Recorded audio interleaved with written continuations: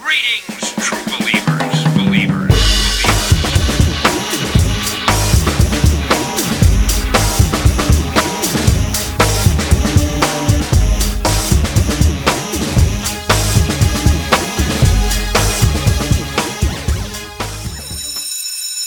Hey, welcome back to Views from the Back of the Class. I am your co-host, Jacoby Baldwin, and I'm here with my man, Josh. Josh, say what's up to the people. Hey, what's up, people? Man, we are glad that you guys are back. Hope you had fun with the last episode. We definitely enjoyed making it for you. Still, yes, always. Even weeks later, coming down off of Endgame buzz. I don't know if that's going away anytime soon, to be honest with you. No, I could talk about Endgame all day. Well, not really all day, but for the majority of the day, I could talk about it because so much to talk about. That's real. That's real. But yeah, thank you guys for all of your support, continued support. Breadcrumbs in that movie. No, tons. And I'm sure we're going to be talking about it again in the future. Oh, yeah. So in this week's Nerd News, we've seen a lot of backlash against Game of Thrones. Basically, the entire season. I mean, it's a short season. I think it's only 5 or 6 episodes. And so it's only been out about a month. And each week, it seems like there's something in the news from the GOT fans. I don't know what you call them. The gamers, throners. Man, I don't know. Yeah. I'll tell you what I call them. I call them 1 million whiners complaining to the manager. Like, this is ridiculous. Right. And in case some of you guys don't watch Game of Thrones, which outside of the two of us, I'm really not sure a couple of people who don't anymore. What's really going on is they've signed a petition for HBO to remake the entire season 8 because they're unhappy with it. So I think like a week ago or 2 weeks ago was like 300,000 people. Now it's surpassed 1 million people asking for a redo. Hey, what they think this is, honestly. It's kind of funny to me, but HBO don't care what you think. No, not enough to reshoot. Not enough to reshoot that show. I mean, think about it this way too. Like all of those actors are no longer under contract. I mean, I'm sure there's probably like an option or something should HBO want to, do something else that they have it, but nothing that could trigger something like this. And I mean, normally I'm on the side of the fans, like, hey, listen to the fan base. But this is kind of like, it's kind of crazy. Like, on one hand, the show would not be where it's at without the fans. But on the other hand, like, hey, you got what you got. It's part of the canon. That's it. Like, no do-overs. If you want to do over, read the book when it comes out. Like, I don't know. This stuff is starting to get out of hand is really where I am with it. Like, every time something happens that people don't like, there's this call to protest or, boycott or whatever. I think what's starting to bug me about that type of stuff is it begins to lose its effectiveness for things that actually matter. Like, and I'm not belittling, by any means people's displeasure with the show. I get that, right? We were just complaining about, the Sonic the Hedgehog images a couple weeks back. So I get that. Mm-hmm. And I get the passion, that a fan base can have about it. But I'm just not down for this, let's petition whatever, power that be to get our way to do this particular thing. Right. Like, I'm at the point now where I'm pretty much telling people almost all the time when they're complaining about stuff, especially when the complaints are not legitimate. Like, people will say things like, here I use Game of Thrones as the example. Oh, Game of Thrones was trash and, they need to redo the whole thing. It's like, yo, why don't you make one?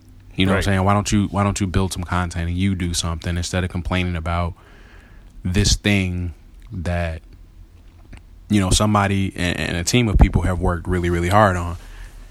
It's not to say that things are exempt from criticism because y'all know me.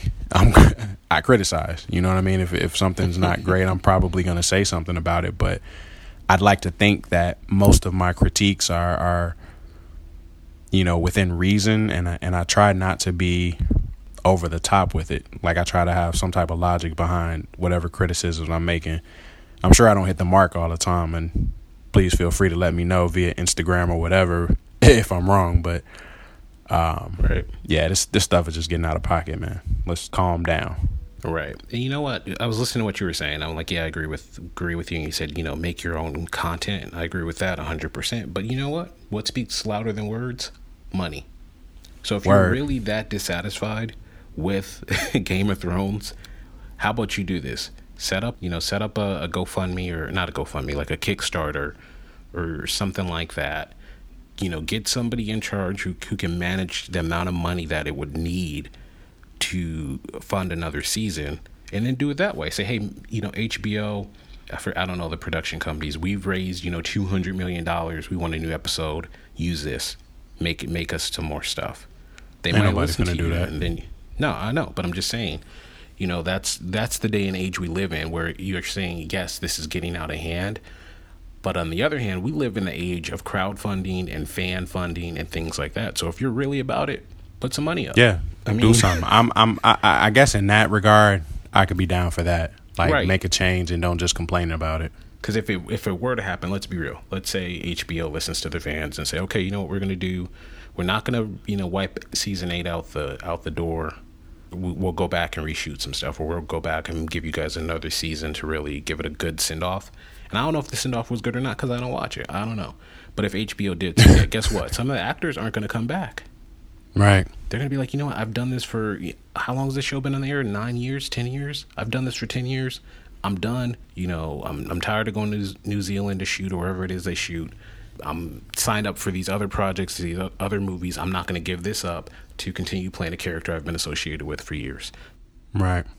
It's unfortunate that if it is something where it has gone downhill, and we've all felt that, we've talked about it on the show, and our disappointment with things, so we understand. But at the same time, it's like, hey, you can't be like, go get the manager, because that's what it sounds like to me.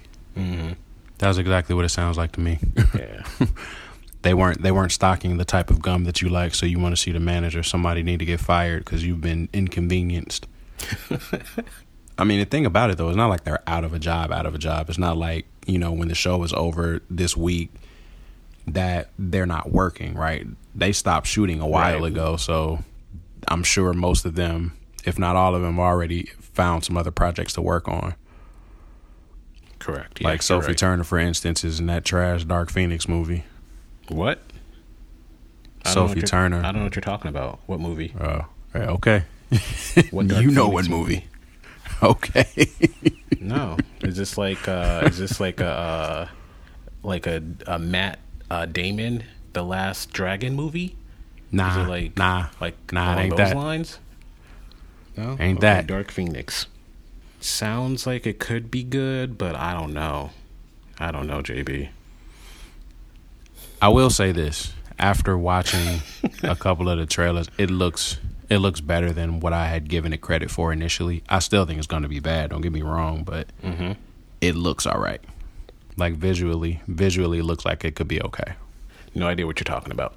In other nerd news. Right. Moving on. No, I'm just kidding. In other nerd news, the Patrick Stewart-led Star Trek, I don't want to say spin-off, I guess I'll call it a continuation, has got an official title as Star Trek Picard. Which is actually a pretty interesting title. It is, because it's different than all the other ones, because usually it's Enterprise, Voyager, Next Generation, things like that. This is centered directly on the character. Right, and we hadn't seen that before. Even if the show, focused in on a particular character, and Picard was a huge part of the series when he was there, at least during TNG. Mm-hmm. But now for it to be named after him, I think that's pretty dope. That gets me excited about what this could potentially be. Well, I was already excited about it. I mean, Picard's my favorite captain. We can argue about who's the best captain. We can do that. If you want to do it, you know where to find us. But Picard is where it's at. I am kind of excited about this coming out. I know we're supposed to see it like late 2019, I believe. It's going to be about 10 episodes on the CBS streaming service. Really excited about it. I mean, it's going to pick up after Nemesis, and we've had the quote unquote reboots, but those don't really address kind of what happened after the events in Nemesis, which is kind of a big deal if you go back and watch that movie, even though it wasn't really that that good. But excited about this. I mean, it does paint a picture, though. Like, it could be worth going back to see before you start to watch Picard, to kind of see what's happening just prior to it. I'm down for that. Yeah, no. Patrick Stewart's a great actor. And they got some pretty decent people in the cast so far. And then the final big thing, the news that a lot of people have been waiting on. Season 3 of Stranger Things. Coming back July 4th, 2019. There's a teaser trailer out.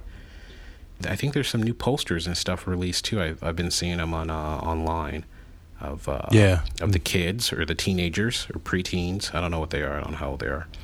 I don't fact check. I'm sure they're teenagers by now. They should be, I think. So super excited about that. Month and a half away from being done, and then being like, oh wait, when's the next one coming out? 2020. That's what you get for Benji, man. You gotta stretch that thing out. Yeah, it's easier said than done, I think. I don't know. Nah, it really ain't. But it's pretty easy not to binge it. I don't have any issues with that. Done. But yeah, I'm actually looking through all the posters now, and I remember the one with Will, and they were like, somebody online was like, oh, you can tell by Will's pose that this kid then got into some stuff again.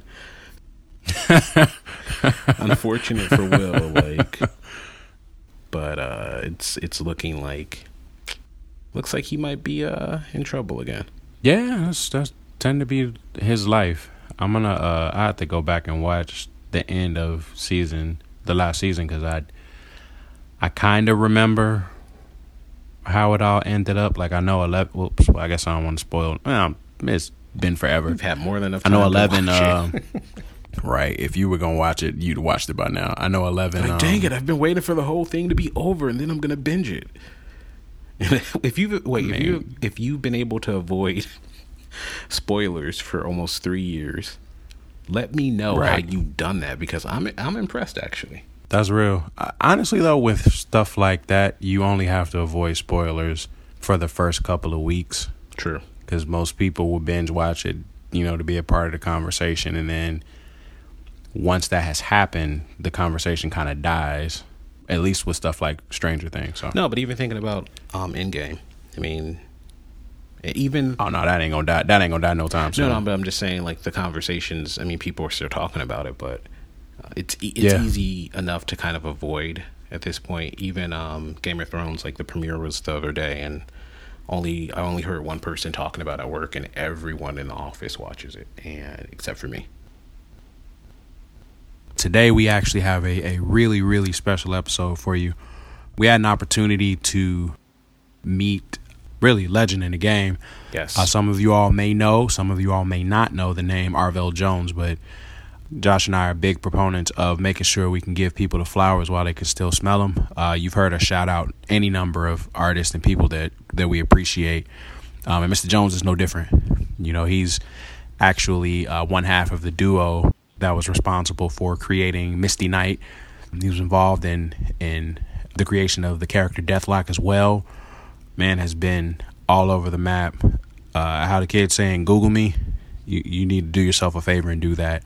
And he was gracious enough to give Josh and I some time to really get into his backstory, how he got involved in the business, some of his experiences in working for the big publishing houses, which I found pretty enlightening, and I think that he dropped quite a few gems for people who might be interested in getting involved in the industry, or just people who find it fascinating like myself. So I think you guys are definitely in for a treat. Without a doubt. And this is one, I'm kind of a little bit jealous of. I wasn't able to be a part of the discussion between JB and Mr. Jones, but this is definitely an episode, not just for our own sake, but this is definitely one where you tell a friend to give it a listen, because it is an amazing interview. JB did a great job, and this is what it's about, reaching out to the fans and myself included, and getting content like this. It's amazing. And do yourself a favor, do your friends a favor, anyone who's involved in this life. We ain't chose this life chose us. Tell them to, you know, check out this interview because it's some great stuff in there. It really is. So without any further ado, here is the interview. This is me, JB, and I'm here. Really, it's my treat and my pleasure to go ahead and introduce or reintroduce to some of you all a pro in our industry. Josh and I got a chance to chop it up with this man for a few minutes during one of the Comic-Cons, and he was gracious enough to give us some time today. You guys feel as honored and blessed as I do. Marvell Jones giving us some time today. Well, thanks for having me. Absolutely. Have you seen Endgame? Yes, I have. Do you have any thoughts on that one? Question, right? Every a million thoughts. I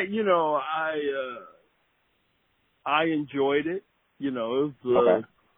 You know, I don't know why I waited a year, to not even think about figuring out how Endgame was going to resolve itself. And, right.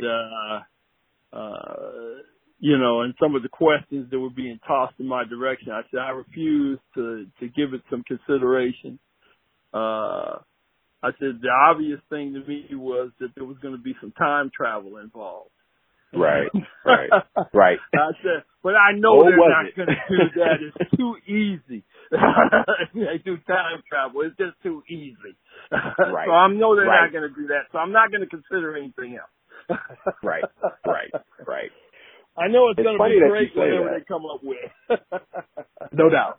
And it was, in my opinion. It certainly had its holes, but, you know, just from a fan's perspective, I enjoyed it. Yeah. I guess the reason why I asked is because your perspective would be so unique, having, you know, really been involved with some of the characters who actually did appear on screen. And I thought your perspective would certainly be different than the average one. And I really liked it. Well, I'll give you thinking that the time travel part would be so easy. You know, I grew up in Detroit, Michigan, and my buddies, when I wanted to get into the industry, the guys that we used to work all the time with, try and get into the industry with, you know, I'm sure in a way they all enjoyed it as well. Jim Starlin, the creator of Thanos and, you know, half the Guardians of the Galaxy, you know, it was good to see his work up on the screen, and, you know, and especially the Thanos character is a character he'd been working on even before he went to Marvel. You know, it was just a character that he'd been wanting to fool around with, and that and Drax the Destroyer, and he had a couple other characters that originally that were replaced by when he decided to introduce those characters, he replaced them with some of the Marvel characters, Captain Marvel, and, you know, and later Warlock. And he pretty much has been telling his cosmic odyssey for, you know, heck, maybe 50 years, you know, so to see it finally make it to the screen, you know, was great to see. Yes. And then, you know, and to see how much of his original concept was still left, you know, and some things were, you know, that he had come up with were more for comic books. And it's amazing with some slight changes here and there. You know, they managed to tell, you know, kind of his story. A story he came up with, you know, I guess he came up with it while he was in the Navy, you know, in the early, in the early 70s and late 60s and early 70s. And to see it actually play out on the screen to a certain degree.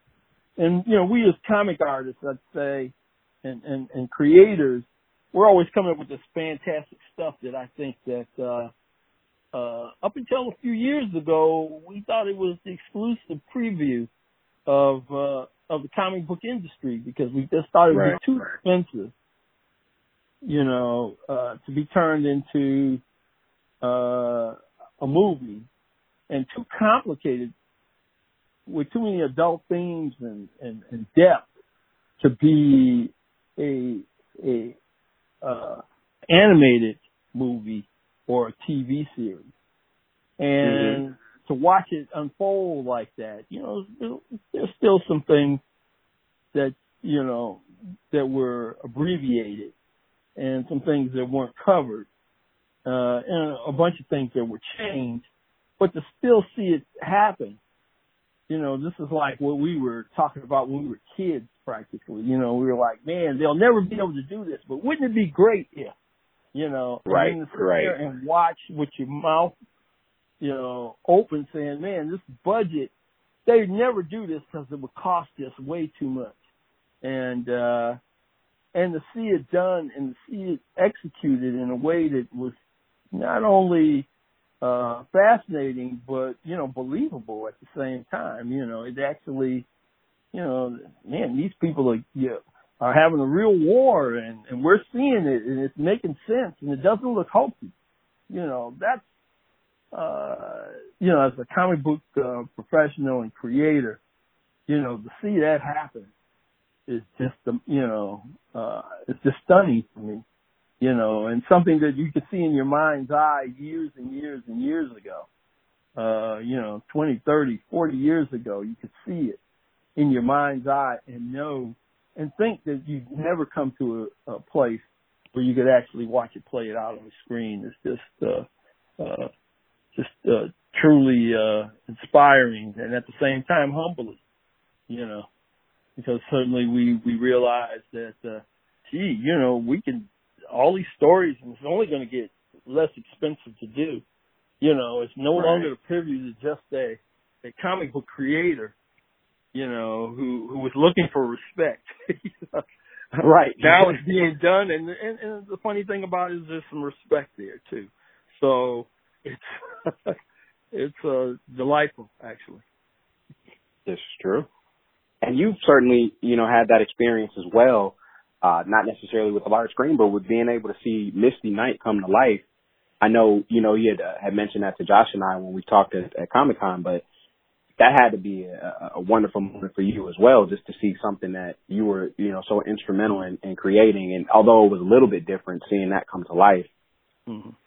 Well, again, that's a situation where when I created the character, I always thought that this could be a character that could be played out in TV.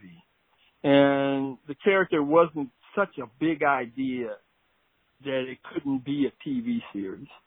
The character that was born in the early 70s. And, by the time the character was published in 75, attitudes to a degree had changed, because I guess when I first created the character, there were no other black female characters. With that kind of gumption or was portrayed on screen. There were no black female superheroes at all. And by the time the character was exposed by Marvel to an audience, the black exploitation period had begun. And, Pam Grier and some of the others had, already burst on the screen and done these type of roles, heck, even when I came up with the character originally, the $6 Million Man didn't exist. So you're right. You're absolutely right. Of combining the mechanics of a robotic arm and all that kind of stuff, that didn't happen for a couple of years. And,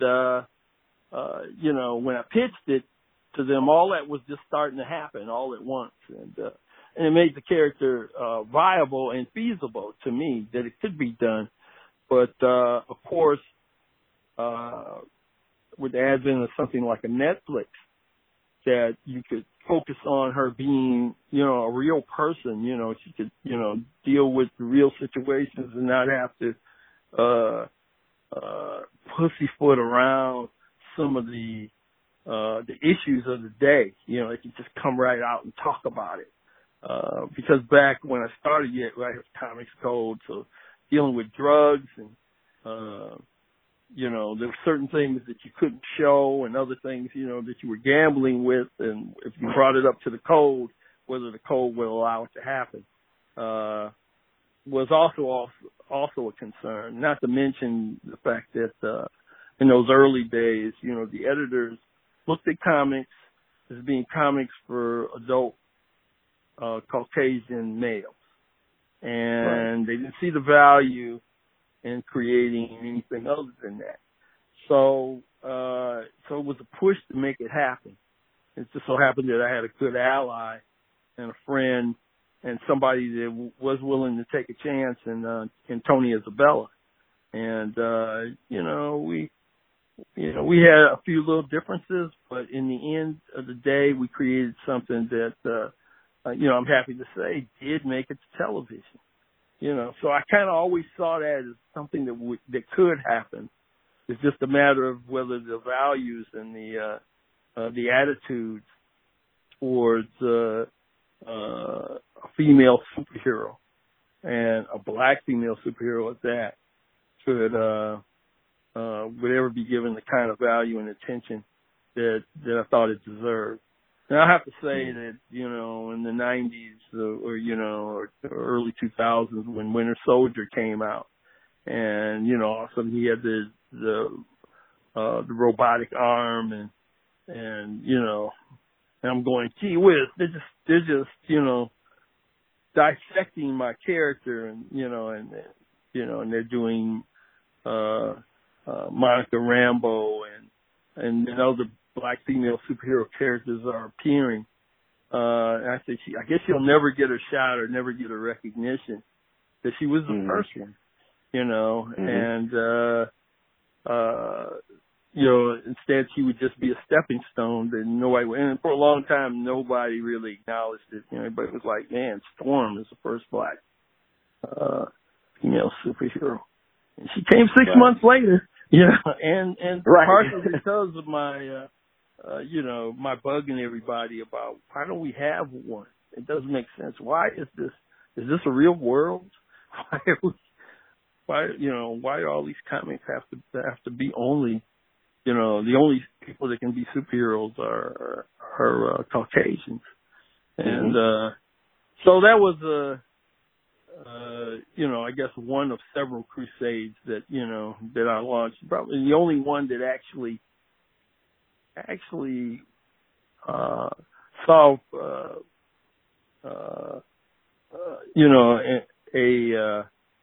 a real exposure to the rest of the world that I created. I mean, I created dozens and dozens of characters. Maybe some of them a little too radical for the industry at the time, for the industry in general.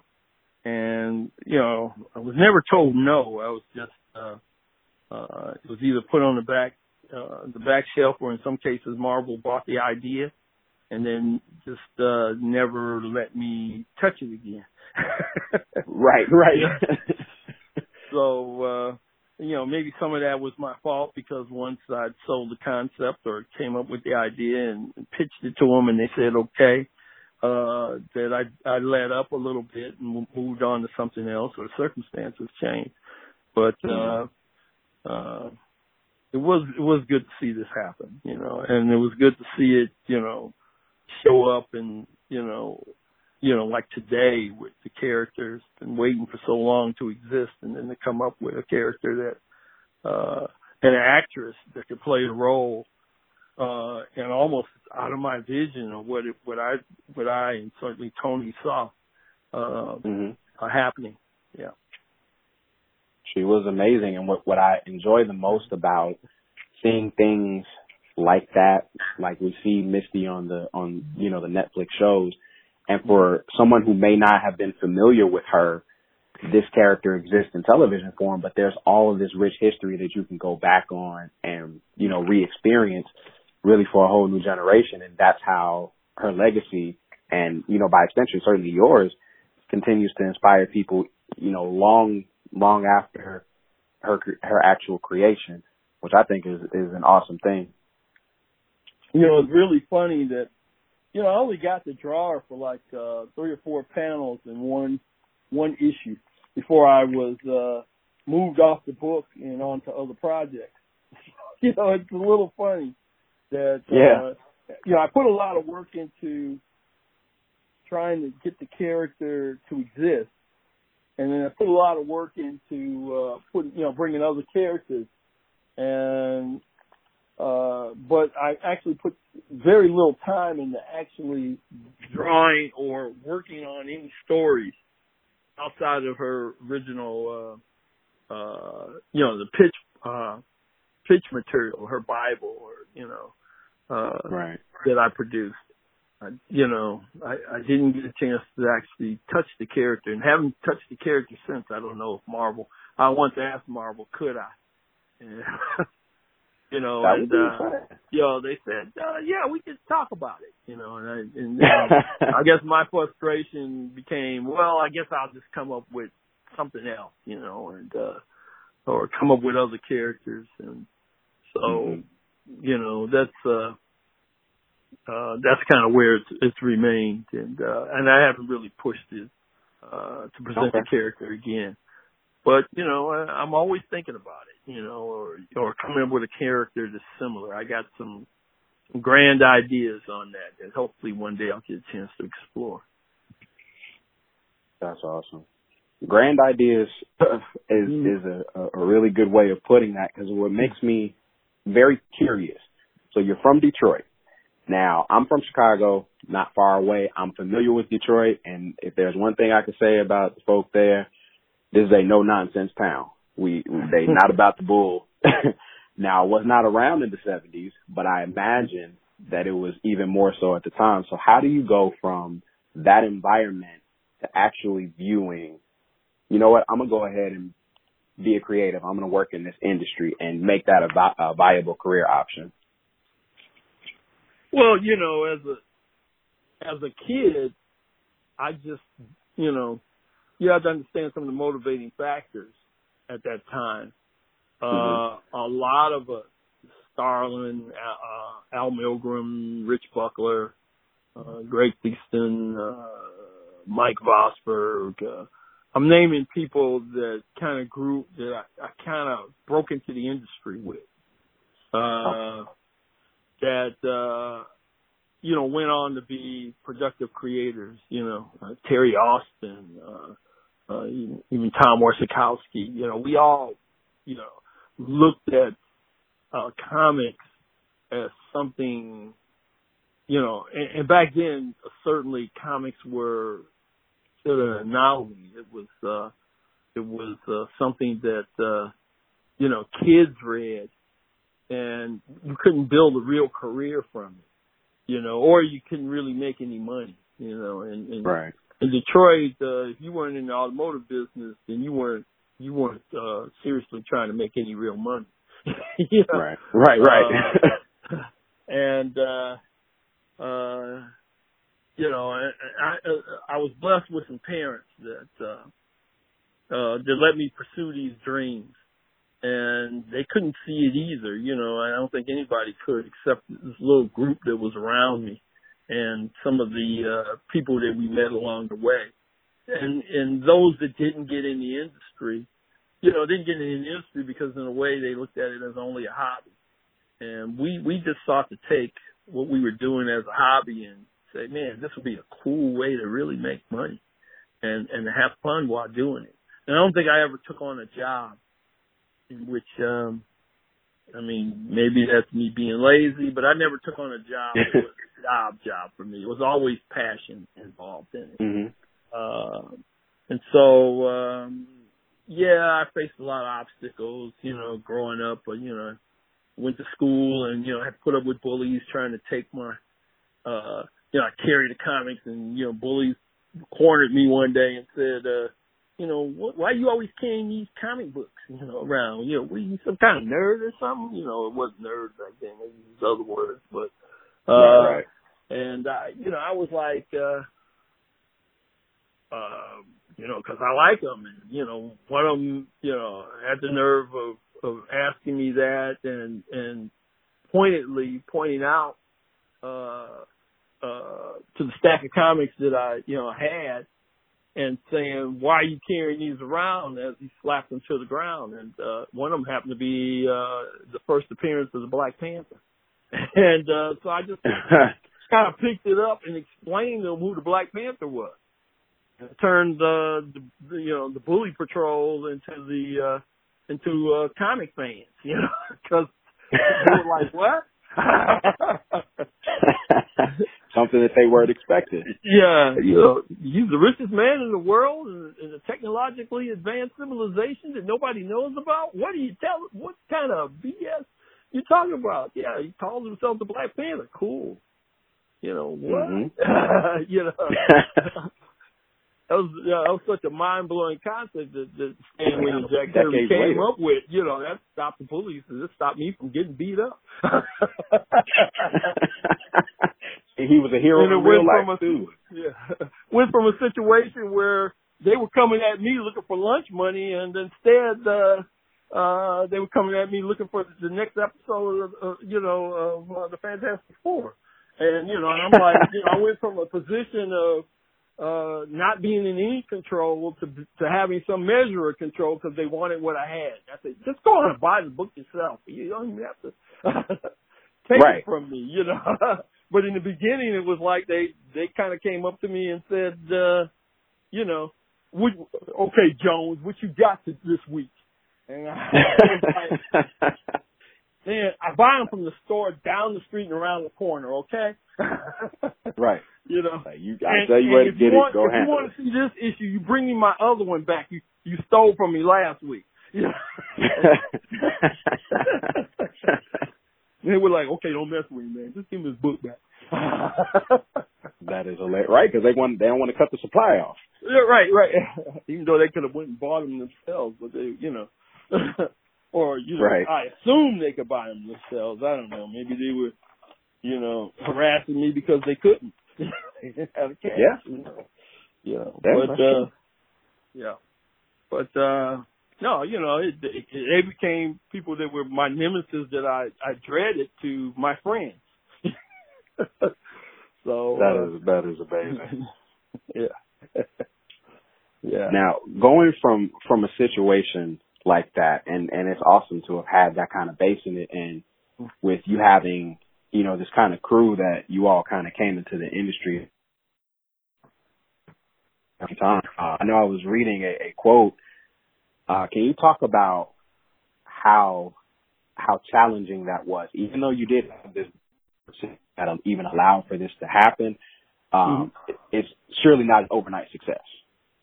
No, it wasn't. We all worked hard. First it was meeting everybody. We all kind of met in a haphazard kind of way, at bookstores and at the first or the second or the third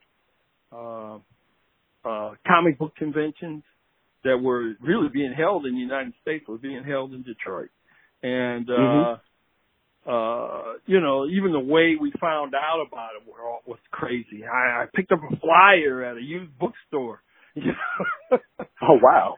Somebody told me, to have, that the way they found out is they were just, hanging out downtown and they saw these guys going into this, into this hotel and coming out with a stack of comic books, and they had an interest in it, or they just happened to walk in. We met them in very random circumstances. Maybe there's a God thing happening here. And then inside we see each other with portfolios and say, hey, what kind of stuff are you doing? And we sort of formed a group after looking at each other's work and trying to learn from one another, because there's no other way to learn this field. Unless you were living in New York and you could go up to Marvel or DC, these once a year conventions with one or two professionals that would come to the show was all we had as a way of being in touch. And we just got determined. We decided, Rich Buckler was the first one. He decided, I will not be denied. This is what I want to do. And I'm going to learn everything there is to know about drawing, everything there is to know about storytelling, everything there is to know about anything that will get me in a situation where I could just do this because this is my love and my passion. And we all kind of got affected by that same bug. And, Starlin, when he came out of the Navy, he was kind of he was trying to figure out what his next move was going to be. I'm out of the Navy now and, trying to find a job and, hate all of this and hate my environment. But, that's kind of what it is. And then he runs into us and we're all passionate about being in this business. And then we say to him, you could probably make money just doing this. And he goes, what? Get out of town. That's just not possible. Oh yeah, man. Our buddy, Rich Buckler just moved up there, man. What, I think he met Rich, here in Detroit. And then, a few weeks later, Rich was in New York. And next thing I know, Starlin and Milgram and all these other guys were coming to my parents' house and, and we would go into their houses and every week we were kind of meeting up, somewhere at a bookstore or at each other's house, showing each other what we did that week. And then we kind of formed sort of almost like a production line. Tom Orzechowski was lettering everybody's work and Aubrey Bradford, Terry Austin, and a couple other people were inking everybody's work and the rest of us were penciling and those people that weren't penciling were writing. And so we kind of started, working on our own little comics. But it was, we didn't understand we were molding ourselves to be in that production environment. And so, it was sort of just making a decision that we were going to do it and weren't going to be denied. And then decided we wanted to learn everything there was about it. And that was the attitude we took. We they had no choice. We were going to be in the industry. There was no stopping us. So, and we were called the Detroit Mob because of it. Because every other month there was one of us coming to New York showing our portfolios, and it just got to a point by the time Terry Austin and Mike Natzer got into the industry, they were like, so hey, I want to introduce you to Mike Natzer. And he says, he's from Detroit too? I said, yeah. Okay, put him in that corner.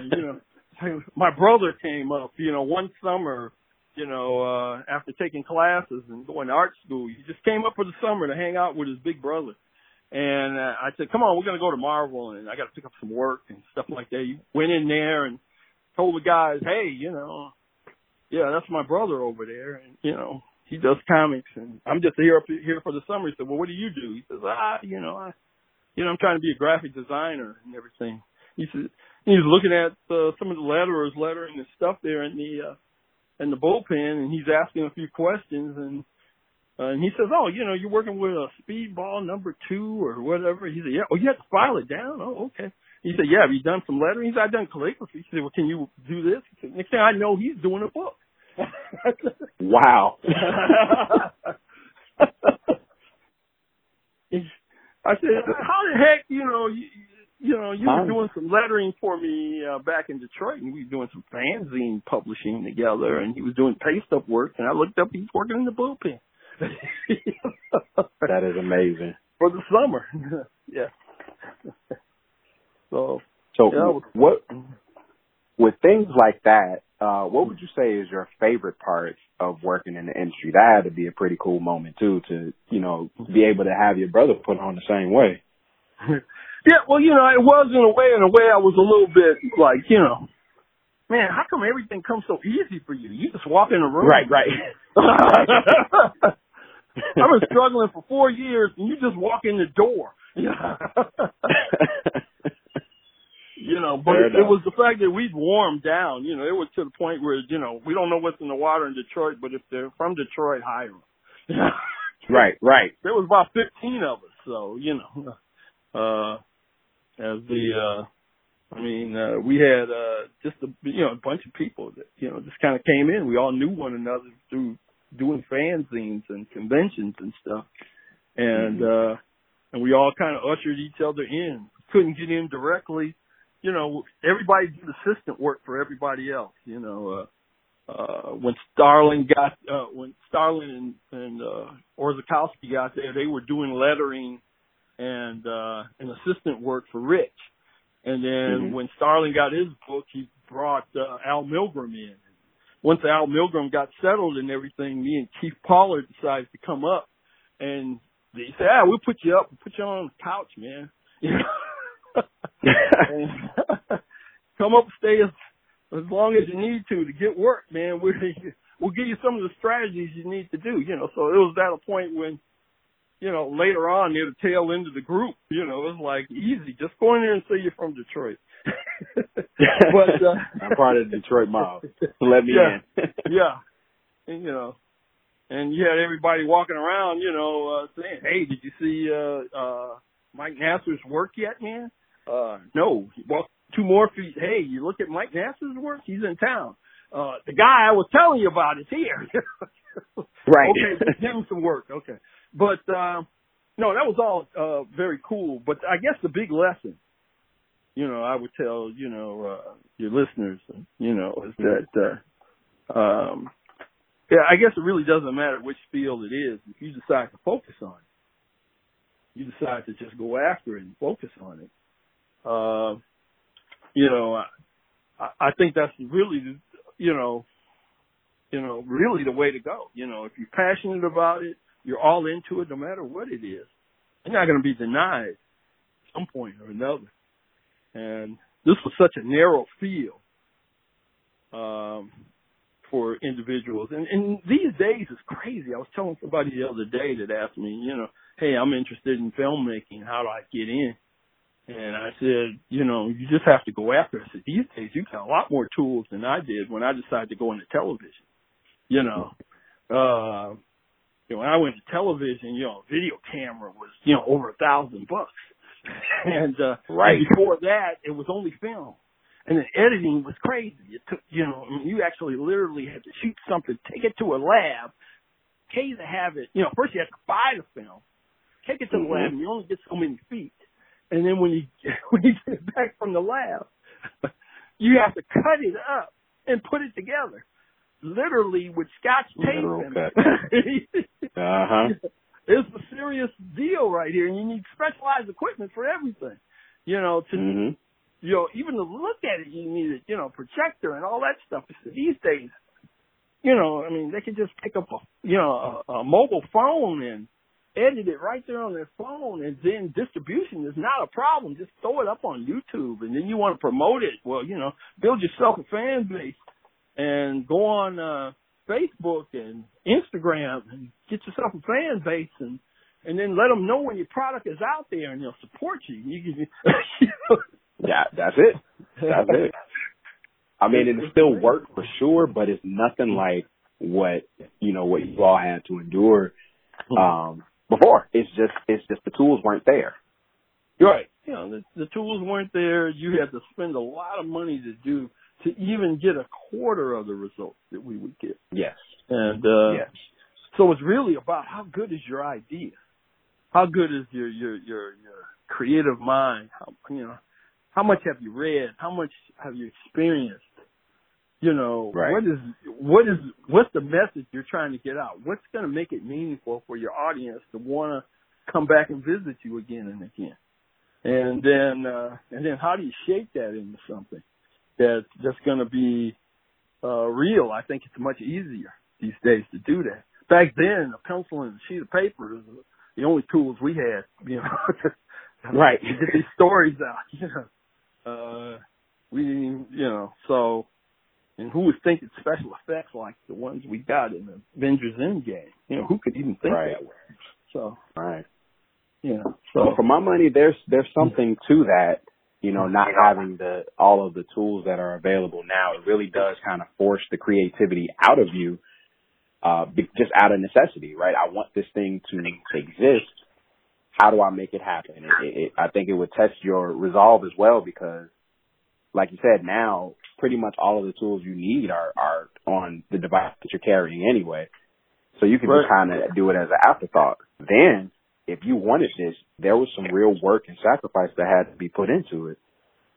Oh yeah. But, I would say today the challenge is just different. You've got it because anybody and everybody can do it. Doesn't mean anybody and everybody should do it. And it also doesn't mean that that everybody and anybody has the type of idea that everybody can get behind. So you have to even believe in yourself even more here, because you got to come up with something that's better than all this other stuff that's coming out, or at least as good as, Right. And who wants to shoot for as good as? Right. If you're not playing to win, you're playing to lose. Right, exactly. So, I mean, that's what I told the guy, the other day, and even that, if this is what you want to do, just go for it. Just decide that you're going to be dedicated and be all about it. Just like a pro athlete would be about getting in the NBA. Those guys that got in there could not be denied. They just showed such incredible skill, that, and ball handling skills, and, no matter how short or how tall, they knew how, they practiced their game to the point where they just couldn't be denied. You can put them up against anybody and they could show their powers. Absolutely. Yeah. Absolutely. So who were some of the influences that you had? What kind of helped you develop your perspective and your style? Well, I like to talk about inspirations and encouragement that I got first. And for sure, those happen to be the people that I was influenced by, I sent a fan drawing off the Marvel one time and addressed the letter to Jack Kirby and wrote him a letter. And Jack, one day, I put my phone number on it and all that stuff. I didn't really expect him to call me or anything. But one day, my father picks up the phone. It was a landline. Back then, there were no cell phones. And right. And we all shared the line. And my dad says, "Hey, there's some guy named Jack on the phone to speak to you. Calling from California." I said, "What?" And all of this is like, long distance calls cost money. So, I would call and then and so for somebody to call you long distance was a big deal, And he calls me up and tells me he enjoyed the work that I sent him. He really got a kick out of it, and that he thought I should consider it as a career. Wow. Yeah. Jack King Kirby tells you that your work, that he thinks that, if I keep at it, that I can make it a career, then I'm going to try to make it a career. I would say so. Yeah. That is amazing. That was a big influence, especially for a black kid out of Detroit, Michigan, so far away from everything. And Jack had just moved to Thousand Oaks, California. So he was a big influence.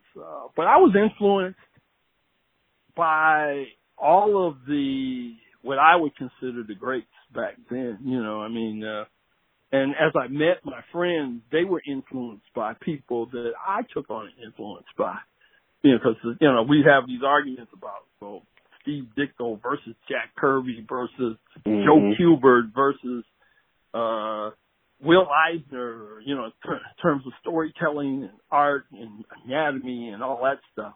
And somebody would interject Gil Kane and Carmen Infantino.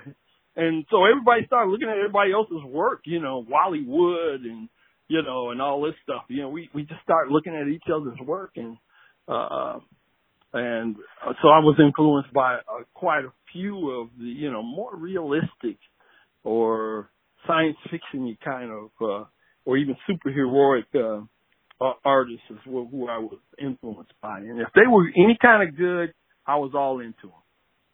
Again, that's awesome. That's, if you're going to be a student of it, be a student of it, Yeah. I mean, I started buying anatomy books like crazy and, books on perspective. I mean, I must have, maybe 20 different art books, just on anatomy, how to draw the human head and stuff like that. I take, Saturday and evening classes on drawing the figure. I just was passionate. Nobody had to tell me, and that's maybe the key. Nobody had to tell me, hey, it's time for you to go and study. You know, right. I'm like, you know, taking these classes in high school and in junior high school. You know, when I was, you know, started taking them when I was 12 years old. You know, and, that's where I had my fun at. You know, drawing and you know, coming up with ideas and doing, taking classes on creative storytelling and all of that. That's where I began with. And because nobody had to tell me, you know, what to do, nobody could test me. Nobody could test me.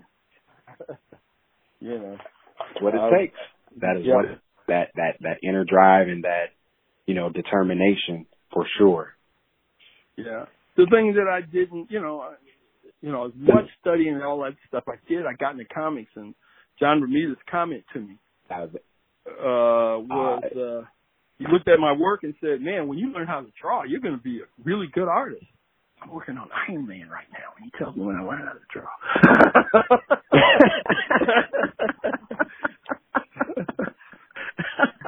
That is an eye-opener. Yeah. Well, you know, and it did open my eyes because, you know, what it was I could draw pretty well, but I couldn't draw fast really well. You know? Okay. You know, so I wasn't up to pro speed, you know, but I was still getting the work done because they needed somebody to get the work done, you know. So, you know, I could tell a story and I could do that quickly, and then when it came to tightening the work up, I would have to labor over it, and it's just me not being used to it. And right. So I tried to take some shortcuts to make that happen, and sometimes the anatomy went all wacky, or some of the ideas I do a layout, and then before I get the layout partially done, John Report, the production manager at the time, would go, "Is that it?" I said, "Yeah, John, I just did the rough." He said, "That's fine. Give it to me." This book comes out next week. Schedule. Fair enough. I'm like, wait. But John, I'm still working out. He says, why are you still in my office? Go somewhere. Get some more work done. I need more pages. That would start because John would go, when he first gave me an assignment, I would say, hey, John, when do you need it? He said, what do you mean, when do I need it? I needed it yesterday. And I go, okay, John. I'm getting ready to walk out the door, and I said, but John, when do you really need it? He said, I just told you I needed it yesterday. If you really wanted the truth, I should have had it 2 weeks ago. Yikes. And then I'm going, okay, well, when would you like it from me, John? And he said, why are you still talking to me? I just told you I needed it 2 weeks ago. Why are you still here? Make it happen. I'm going, okay, I'm leaving his office going, he wants 22 pages yesterday. Right. Hold all my calls. Right. Exactly. Those were my influences. That makes sense. Mm-hmm. And it's those experiences, how they can kind of shape who you eventually became. Right. My early career was.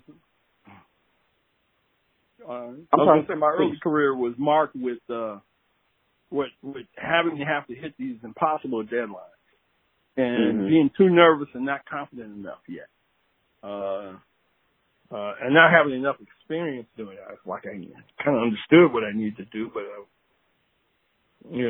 still questioning myself, still wanting to stop and redraw, rework it, and draw it loosely and then sort of build it up from that, because that's how I learned to draw, as opposed to now where, I can visualize it in my head and then put it down on paper, almost like projecting it to the page.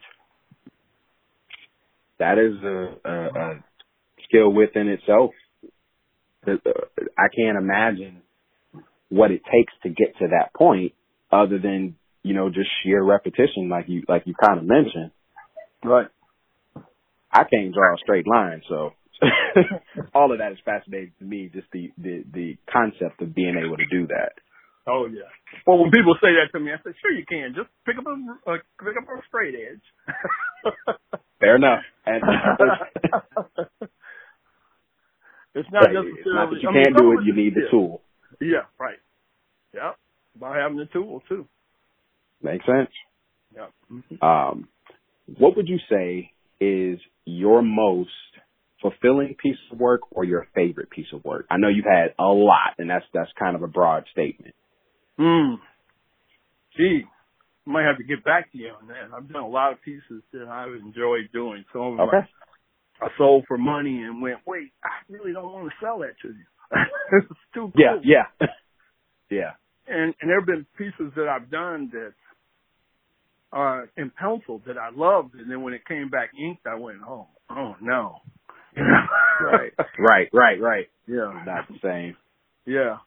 It wasn't, it didn't work out in the production process, mainly because maybe there was a inker, me and the inker didn't gel, or our skill level wasn't at the same point, or I never say that they would take a piece in a direction that I wasn't imagining it to go in sometimes, So, right. And, but I don't know if I have a favorite piece. I've done a lot of stuff that I've been proud of. I've done a lot of stuff that,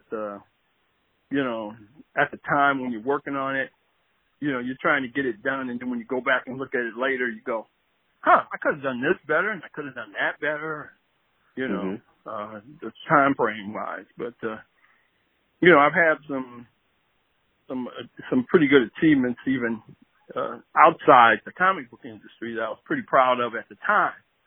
I worked on a animated hot dog called Super K-Dog for a company called Kowalski Sausage here in Detroit.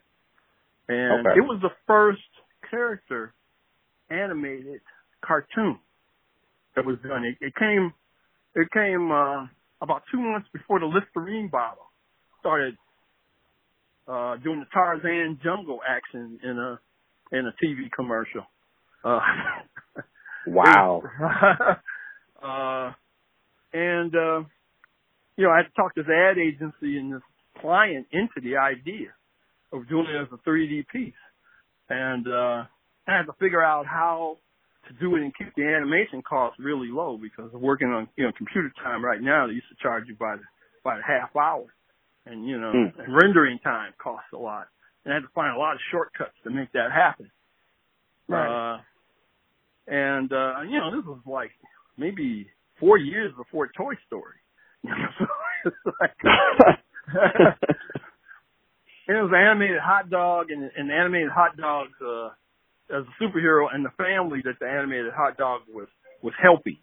And that family consisted of a dinner plate, a barbecue pit, and a lunch bag.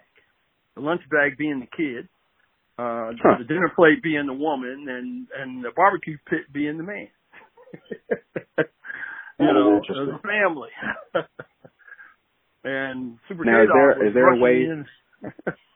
Say it again. I was going to say, is there a way for people to still see that work? You know what? Is it out there anywhere? I don't know if it is out there anywhere, but now that you said that, maybe I'll put it up someplace. I'll just stick it up. Maybe I'll stick it up and send you a link or something. It was crazy. Okay. I gotta find something else. Gotta find a way to get it off of my Betamax machine. Broadcast Betamax. And digitize it. And, I might have a sample reel somewhere. I need to look. I have to look. Okay. Maybe I got it on a CD or a DVD. I mean, that's how long ago it was. I mean, there were no CDs or DVDs when we did this work. This work was done on these broadcast Betamax cassettes that, are maybe, how big are they? They're about the size of a tablet or a magazine, about as thick as a catalog or something, As a big, thick catalog. I can't even find the words how to describe it. Half the stuff doesn't exist anymore. I started to say Sears catalog. There's no such thing. Tiny now. You can fit, 100 times more space in such a compact. It's all digitized, like you mentioned. Right. It's all digitized. So, And this is just maybe a piece almost lost in time. I know I got a copy of it somewhere, but I got to find something to play it on and some way to transfer it to if I can't find, I kind of remember doing a digital transfer. Having the bright idea, maybe I should save this work. It looks so primitive now, I have no idea. In my mind's eye, I know how I remember it. And at the time, there had been nothing like it. And the ad agency fought me every step of the way because they wanted me to work on an animated piece and hand animated and all that kind of stuff. And I said, no, I can do it this way. Just give me a chance. And they kind of fought me on it. And they decided to show it to the client and see what they said. And the client loved the idea. So they were kind of forced into it. So they would kind of fight me the whole way. Right. And I ran into all kinds of problems, getting it done. But we managed to get it done. I was quite proud of that piece for a minute, like I said, did quite a bit of crazy things that I was proud of. That's pretty cool. Yeah. What's inspiring you now? Well, I'm looking at everything and just seeing it manifest itself on television and everything. I guess, I'm at a point where, all those ideas that I came up with in the past, I want to wipe all that away and do some new stuff. And, but things are innovating so quickly. And hey, I'm an old man now, it's almost like I'm inspired by what I'm seeing everybody else doing. And, sometimes, you sit there and you want to rewrite. That was a good movie, but it needed this, and this. And I'm like almost a critic more than, and I'm not a negative critic as much as I just want to improve stuff. Take a second look at it, even though I know that if I was in the middle of the production environment, I might be faced with the same challenges because when you look at this stuff and you're not considering budget, and you're not considering timelines, and you're not considering milestones that you have to hit, there's certain and personalities you got to deal with. You can't always get a perfect project. But I'm inspired by seeing something like Avengers Endgame and going, wow, this is what happens when it all comes together perfectly. And they may not feel that way, but that's the way it looks to me. So if I could do anything, it would be to work on a project like that. Okay. Yeah, that's, who knows, Right. It's certainly possible. Right. So speaking of future projects, I know you have some things cooking that you'd like to share with people. Well, I got a project that's coming out sometime in July, which I guess they're going to make the announcement by the time, hopefully, you hear this. The announcement will have been made. This is a project actually I did about 10 years ago, and but it's just now seeing the light of day. I got a call from a PR person that worked at a record company. Wow. Right. And one that doesn't exist anymore, who had a West Coast hip hop artist, whose first mixtape or CD, he sold 100,000 copies out of the back of his truck, and his name is he goes by the name of Lazarus, and he had come up with this concept for his premiere CD with the record company called Reign of the Underdog, which is a semi-autobiographical science fiction story set in the future. Okay. And at the time, I thought it was a pretty unique idea what he'd come up with. And, it has some underlying story elements and some story elements that are pretty true to what happened in his life.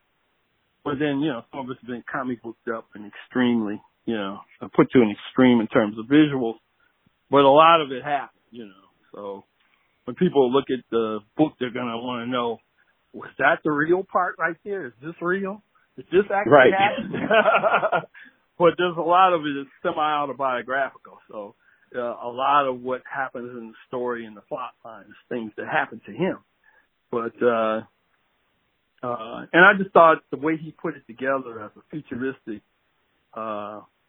sci-fi adventure was worthy of trying to realize. And I hadn't worked with a hip hop artist before, who for the most part they think they're composers and writers and they're artists in general, and they and we probably didn't define each other in the same way starting out, but I think the end result of the project looks really good for the time that it was done, and I don't think it looks bad even now. I think that it holds up pretty well. The name of the book is Reign of the Underdog, and there's the publishers. I'm just waiting on them to make the announcement on what they, but it's supposed to be out in July, and I think we're going to preview it at the San Diego Comic-Con this year. So I'm kind of proud of that. And then I'm working on,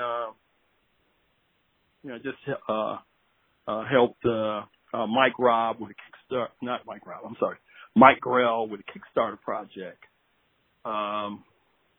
Where he's completing his Maggie the Cat features. And I'm also working with, I guess there's a couple other people. I'm getting gun shy because I don't know how many of these announcements I should make pre-announcement wise. So I'm going to leave it right there. So okay. I don't get in trouble. Okay. Fair enough. Yeah, we don't want to have any particular issues. Right. Well, I'm pretty sure, with the PR campaign and everything going, and by the time this airs, this will probably be in the first announcements, but it won't be, it won't be so far ahead that I'll get in trouble. And then as other things develop, I'll bring those up. We got a couple of projects that I'm pretty excited about. They're working on both in film and got animated projects we're working out right now that hopefully we can start to talk about before the year is out. And then I got a big, huge movie project that I can't wait to talk to everybody about. I just can't stand it anymore. I can hear it in your voice. So, and then, I got some projects that I originally pitched to Marvel that, for one reason or another, never saw the light of day. That I've been reworking, and they're going to see the light of day with some updates and some changes.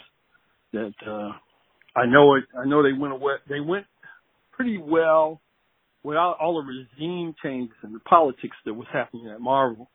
I think they would have found their way in print. But since they haven't, and I'm still here, I think it's time for right. Absolutely. If not you, then who? Right, exactly. So, that's it. Well, Mr. Jones, I thank you thoroughly. Like, I don't even have the vocabulary to really express how much I appreciate you giving us this time. Man, that was a great interview. I hope you guys enjoyed that too, because that was great. I just want to say thank you because I wasn't able to be on there, unfortunately. Adulting sucks sometimes, but I just want to say thank you, Mr. Jones, for taking out the time to speak with us, to be a part of the podcast. Look out for those new projects.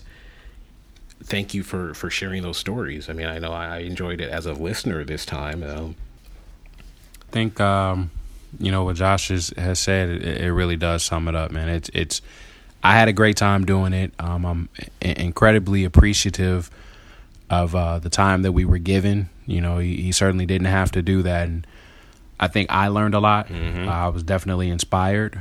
I hope that you all learned some things and, you know, feel the same inspiration that I did. And if so, if not, you know, always holler at us online. We love to hear feedback from you all, but I would definitely recommend, you know, doing a deep dive, and hopefully we'll get an opportunity to do some more things like this. But Yes.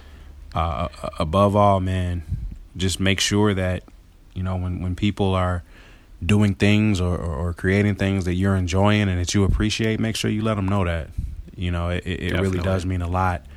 I'm awestruck, you know, about this. Mr. Arvell Jones, you know, friend of the Views from the Back of the Class podcast. You know, that's, you know, I'm gonna repeat myself a little bit, which I do from time to time. You guys know, but That'll be all right. yeah, definitely tell a friend or a friend of a friend to check out this episode, because we can't emphasize enough how appreciative we are for it, and we want to make sure that, you know, we share this experience with the fans. But once again, thank you, Mr. Jones. You know, we can't shut it down until we give you guys some homework. Right, you guys thought you were just getting an interview? I have for you guys is staying kind of with the theme of tonight, just again celebrating those the architects of our culture. Y'all know I was repping, you know, for Milestone Media some time back anyway, but what I would recommend you guys take a look at, if you can get your hands on it, and it won't be easy, but I think it's worth a read, is Cobalt. It's a character out of Milestone Media, created by the aforementioned Arvell Jones and John Rosen. It's pretty dope book. Artwork is pretty cool too. I dig the story because although it's like a superhero story, is very grounded. Cobalt is kind of a Nightwing-esque character in that he's a martial artist, as opposed to, you know, flying around the earth and picking up buildings and stuff. It's superhero, but it's very grounded. So I would definitely tell you guys, check that one out. Cobalt, issues 1 through 4. I'm not sure if it's been put together in trade form or not, but it's definitely worth a read. So that's what I would have for you guys for this week. Check them out. Once again, we would like to thank you guys for tuning in to this episode, a special episode. Further thanks once again to Mr. Arvell Jones. We appreciate your time. Yes, thank you. Yeah, joining us today. And also, you know, you guys can follow us on Instagram at viewsfromthebackoftheclass_pod. You can email us at viewspod@gmail.com. And we have recently joined the world of Twitter, and we will let you know where you can find us there. We're undecided on the handle as of yet, but look out for that. Look out for that in the upcoming episodes. We'll let you know, and we'll definitely put it on the gram so you guys know where to follow us there. Well, y'all, until next time, class dismissed.